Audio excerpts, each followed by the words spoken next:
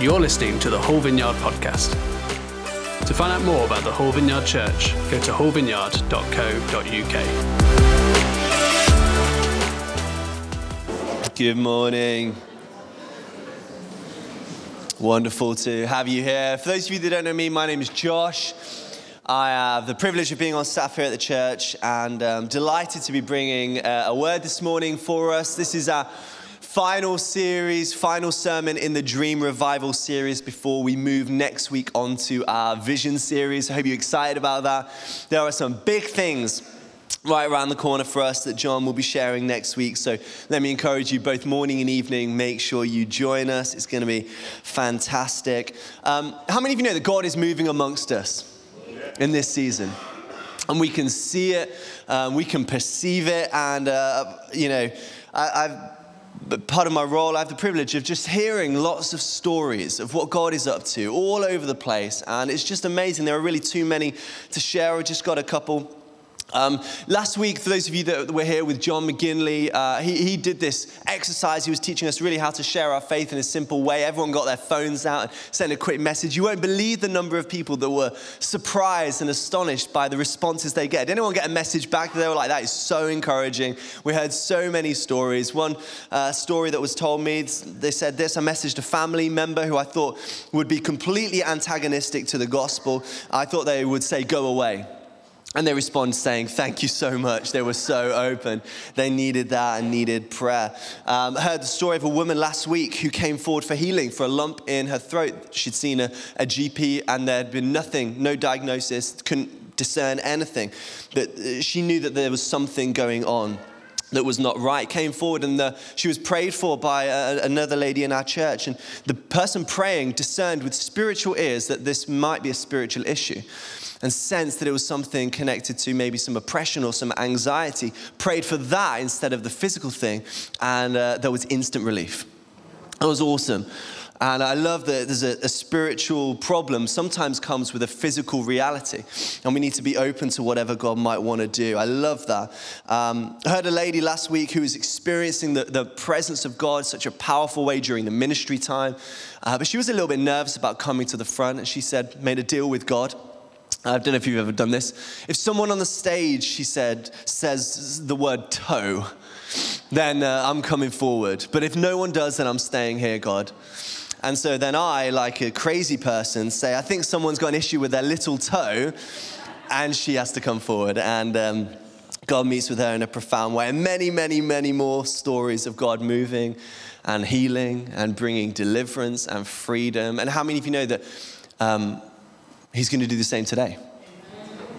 I have an expectation and an anticipation that because we are here and because God is here, more importantly, that anything is possible. And so let us lean in and be ready for all that God might have for us. You'll have to excuse my coughing. I'm coming out of a bad cold, my sniffling. So I want to ask a question for every single one of us today as we finish this series, Dream Revival. And the question is this: are you ready for revival? Yes. Wow. The enthusiasm. Unexpected. Are you ready? That's good. Are you ready for revival? Are you ready for a move of God? I've been reading over the weekend. In the States, there is the rumblings, what looks like the beginning of a revival at Ashbury University. Maybe some of you have been following that on Twitter, and that place, that university, has been kind of the eye of the storm, a hotbed of revivals over the years, most recently in 1970, and a move of God swept across the States. But university students gathered for chapel. And it was an ordinary Wednesday morning, a 1-hour chapel meeting. The long and short of it is that God invaded the room. The power and the presence of God filled the place and began something extraordinary. And a 1-hour regular chapel meeting turned into a 2-hour meeting, turned into a 12-hour meeting, a 40-hour meeting, a 70-hour meeting. As far as I'm aware, it's still happening now, 5 days later. What began as an ordinary moment was enveloped into heaven's story. The power and the presence descended in that place, and people's diaries became irrelevant. Their plans disrupted. Their sins were confessed. Worship became continuous, prayer unceasing. People caught wind, began to join and bring their friends who get saved in the presence of God. By all accounts, over there, God is doing something stunning. And my question is, are we ready for whatever he might want to do here amongst us? Because it will look different than what God is doing all across the world. Are we positioned and postured for what God might have for us, for heaven to invade earth, for church to be revived and the city renewed? And I was praying and preparing this message. I felt like God gave a couple of Bible passages prophetically for our community in this time as we move forward into the rest of the year, which I think communicate what God might have to say to us. Now, both the stories are in 2 Kings. I'm not going to read them. I'm going to unpack something else from Matthew chapter 8. So if you've got a Bible, jump there. But these stories in 2 Kings, both are about the prophet Elisha. I love Elisha. And the first is in 2 Kings 4. And I'm going to be really unpacking this tonight in a kind of another standalone talk called The Recipe for Revival. But this morning, I just want to give a sense of what I feel God is saying. This is the story of a widow. And the widow owed money that she didn't have. She was in the place of desperation, which is one of the key ingredients for revival. She was at the end of herself. Her 2 sons were on the verge of going to slavery to pay off the debt. And she goes to Elisha to help. And she says, Elisha says to her, okay, well, what do you have in your house? And she says, I've just got a jar of oil. And Elisha says, that'll do. Take the jar, go to your neighbors and gather as many empty jars as you can, and I want you to begin to pour the oil that you have. And she did. And what happened was the oil multiplied and filled the jars that she had. And when she ran out of jars, the oil stopped. And then she took the oil and began to pay off her debts. It was a beautiful miracle. When I was reading it, I felt like God whispered this question: what would have happened if there were more jars? The oil stopped when the widow ran out of jars. What would happen if she had more jars for God to fill? And then a few chapters later in 2 Kings, chapter 13, Elisha is now on his deathbed and the people of God are under attack. The king comes to Elisha and again, in a place of desperation, begs for help. And Elisha says this kind of weird prophetic thing. He says, I want you to take a bow and an arrow. So Elisha does. And he says, I want you to shoot a shot out of the east window, a prophetic shot. And as he does this, the king does this, Elisha gives a prophetic word and he says, this is the Lord's arrow of victory. Then Elisha says, I want you to take a bunch of arrows and I want you to strike the ground. So the king does. The king strikes the ground 3 times and then stops. And this weird thing happens. Elisha begins to get angry at the king. He says, why did you stop? I didn't tell you to stop. Because you only struck the ground 3 times, you'll only have 3 victories, but you could have seen God more had you carried on. The question again is, what if the king has struck the ground more? And my sense is that these 2 stories are a prophetic picture of what it looks like to steward a move of God, to be ready for revival. Because in both of these stories, the limit on God moving were the actions of the people. The limit on God moving were the actions of the people. God could only fill the jars that were given to him to fill. God responded to the level of faith in the heart of the king. Church, seems to me that whilst we are often waiting on God to move, God is in fact waiting on us to move. God is waiting on us to step out the boat, to walk in our authority, to claim the victories that he's already won for us, to get the jars out and say, God, we're here, we're ready. Would you come and fill your church? Oftentimes we sing about wanting more of God, but the reality is I think God just wants more of us. Are we ready for revival? So if you want a title for this message, it's this: Disruptive Revival. How many of you know that revival, if it came, is deeply disruptive and will cost us everything? Do we want it? Are we ready for it? Matthew chapter 8. If you could turn there, if you've got a Bible. Don't forget, we've got a big stash of Bibles at the back that you are more than welcome to borrow. Matthew chapter 8. I want to draw a few lessons of what it looks like to be not ready for revival. And then we'll pray for one another. We're going to start in verse 18, and I'll just unpack a couple of passages from Matthew 8. We've got Matthew 8, verse 18. Are we there?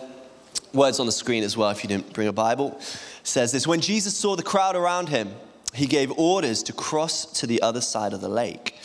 Then a teacher of the law came to him and said, "Teacher, I will follow you wherever you go."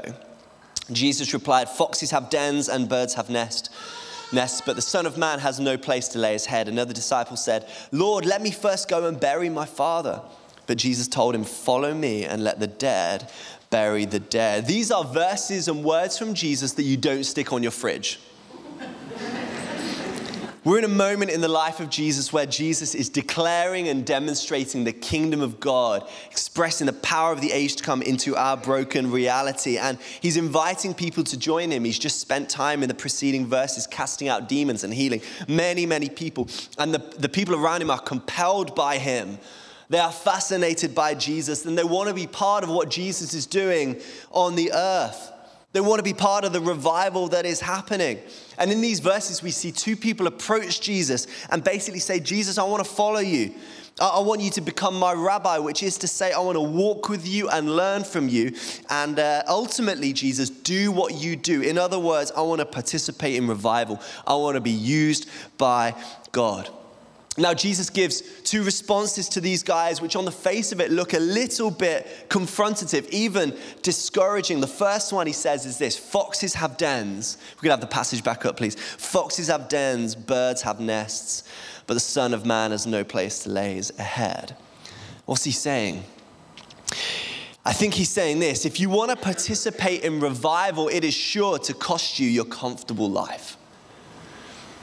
When you say yes to Jesus, when we say yes to Jesus, it really means saying yes to God doing whatever he wants with us, taking us wherever he wants us, taking whatever he wants from us. Jesus is saying to the man that following him that participating in revival has the capacity to cost you everything, but it is more stunning and more beautiful than everything you possibly have as it is. But Jesus is also saying that participating in revival can be cut off by our propensity to cling to our comfortable lives. Revival will be deeply disruptive to us. It will cost you your nice Instagram page. It will cost you your security and often your finances, and maybe even some parts of the world, your safety. Are we willing to let revival cost us? Secondly, a guy says, "I need to go and bury my father. Can you wait, Jesus?" And Jesus says, "Let the dead bury the dead. Just follow me." Now, what Jesus is not doing is putting a blanket ban on funerals, but he's making the spiritual point that there will always be another excuse to a life of surrender. Jesus is saying, if you want this, if you want a move of God, if you want revival, if you want to follow me, if you want to participate in what I'm doing on the earth, I have to be number one. There will always be another, "Can you just wait, Jesus, for me to get something sorted in life, or get this far, or I'll give when I get this amount in my bank, or I'll share my faith when this happens." Jesus is saying, I have to be the one thing that you are giving your life for, the most important thing, the most beautiful thing. No distractions, no excuses. Follow me. Get all in. And church, he's saying that to us today. Many of us will say, "God, I want what you have for us. I want revival. I want this and that." And Jesus might say, "Well, come on then." And we might say, "Well, can you just wait a minute? I'm not quite ready. I'm not ready to give it all. I'm not ready to lay it all down for you, Lord Jesus. I'm not ready for it to cost me." If you read the New Testament, you'll see Jesus time and time again calling people to a radical life of surrender. Matthew 6, Jesus said, "Seek first the kingdom." Seek first. It has to be first. Revelation 2, Jesus says to the churches, "Come back to your first love. You've forsaken your first love." Luke 9, Jesus says, "Anyone that puts their hand to the plow and looks back is not fit for use in the kingdom of God. Matthew 16, Jesus said, if you want to follow me, you have to every day carry your cross. In other words, die to yourself. Die to yourself every day. Matthew 7, Jesus says, narrow is the road that leads to life. Matthew 19, how about this? If you want to follow me, sell everything you've got. Again, he's not advocating for everyone to give everything that they have away, but he's finding the treasure in people's hearts and say, are you willing to lay that down for the sake of me and my kingdom? Here is the point, church. Jesus doesn't share the throne. In a world of compromise, in a church of compromise, may we be a community sold out for Jesus. When we place Jesus fully on the throne, we see his rule, his kingdom coming and demonstrated in greater measure. John Wesley was used by God to bring a revival in the church and the world in the 18th century. And you want to know why God used John Wesley to do that? Well, let me read you one of his prayers. Powerful prayer. It says this: I am no longer my own, but yours. Put me to what you will. Place me with whom you will. Put me to doing, put me to suffering. Let me be put to work for you or set aside for you. Praised for you or criticized for you. Let me be full, let me be empty. Let me have all things, let me have nothing. I freely and fully surrender all things to your glory and service. And now, O wonderful and holy God, creator, redeemer, and sustainer, you are mine and I am yours. So be it. And the covenant which I have made on earth, let it be made in heaven. Amen. It's a stunning picture, a stunning prayer of what it means to lay all of ourselves on the altar and say, Jesus, you have everything. And when the church lives like that, revival is the logical outcome. So Jesus says, if you want to follow me, it will cost you everything. And then Jesus begins in the passage after to show the disciples what it means. Jesus takes his disciples onto a boat and into a storm, almost like he's testing them. And then he arrives at the other side, and Jesus encounters two men who are demon-possessed. We're going to read a story about demon possession. If you're new to church, welcome to church. We don't do this every week, but it's a good one, and I want to just, I think there's something profound for us to learn about what happens next. Matthew chapter 8, verse 28. Let me read. When he arrived at the other side in the region of Gadarenes, two demon-possessed men coming from the tombs met him. They were so violent that no one could pass that way. What do you want with us, Son of God? They shouted. Have you come here to torture us before the appointed time? Now, I want you to picture the scene. Jesus and his disciples arrive on land after a pretty difficult boat scene, and they discover that a spiritual darkness has gripped a community. We have these two men who are possessed by unclean, evil spirits. They live in a graveyard, right? And the power is so real that the entire community lives in fear of this location. This is like a horror movie, okay? There are two guys, are you with me? Possessed by demons, living in a graveyard, and no one can go close because they're so terrified. There is a spiritual darkness over the whole community. They were so violent, no one could pass near. Now, verse 30, some distance from them, a large herd of pigs were feeding. The demons begged Jesus, if you drive us out, send us into the herd of pigs. So there's a large herd of pigs feeding over the way. This tells us that we're in Gentile country because Jewish people didn't eat pigs, but it also tells us that this herd of pigs would have represented someone's livelihood. Most likely a family farm. This would have been the means for someone, or the communities maybe, financial earnings. These were owned pigs. These were farmed pigs. I asked my wife, who's an accountant, who's previously worked at Pig Slaughterhouse. What a great job. And she said these pigs would have been called biological assets. Just a fun fact. Belonging most likely to a family farm, the main source of income. And the demons, the men, say, put us in the pig. So Jesus says, go. This is the first word that Jesus speaks in this interaction with the demons. He's been silent so far. So the demons came out and went into the pigs. And the whole herd of owned, farmed pigs, livelihood, remember that, they rush down the steep bank into the lake and they die in the water. Those tending the pigs ran off. They went into the town and reported all this, including what had happened to the demon-possessed man. Then the whole town went out to meet Jesus. Now, if you were to pause the story there, I wonder what you would have imagined the town's response to Jesus would have been.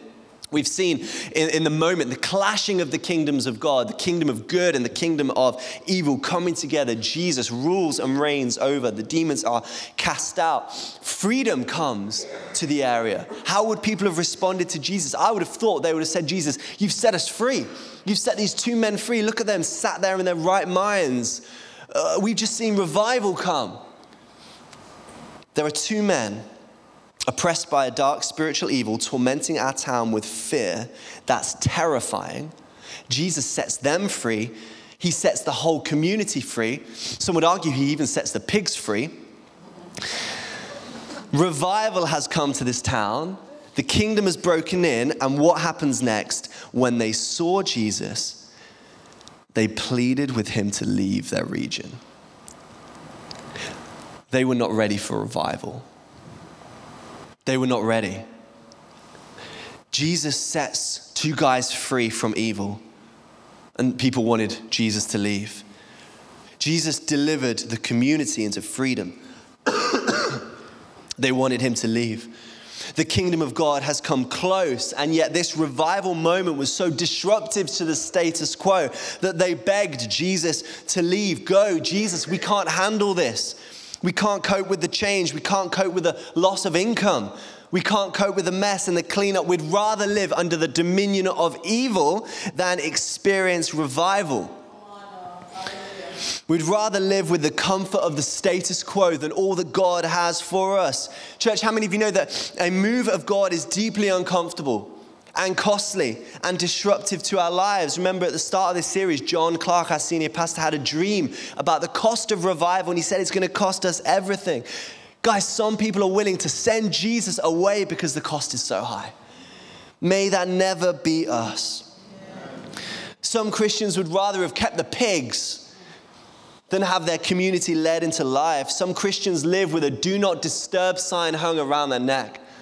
Say, Jesus, I want you to be my savior, but not really my Lord.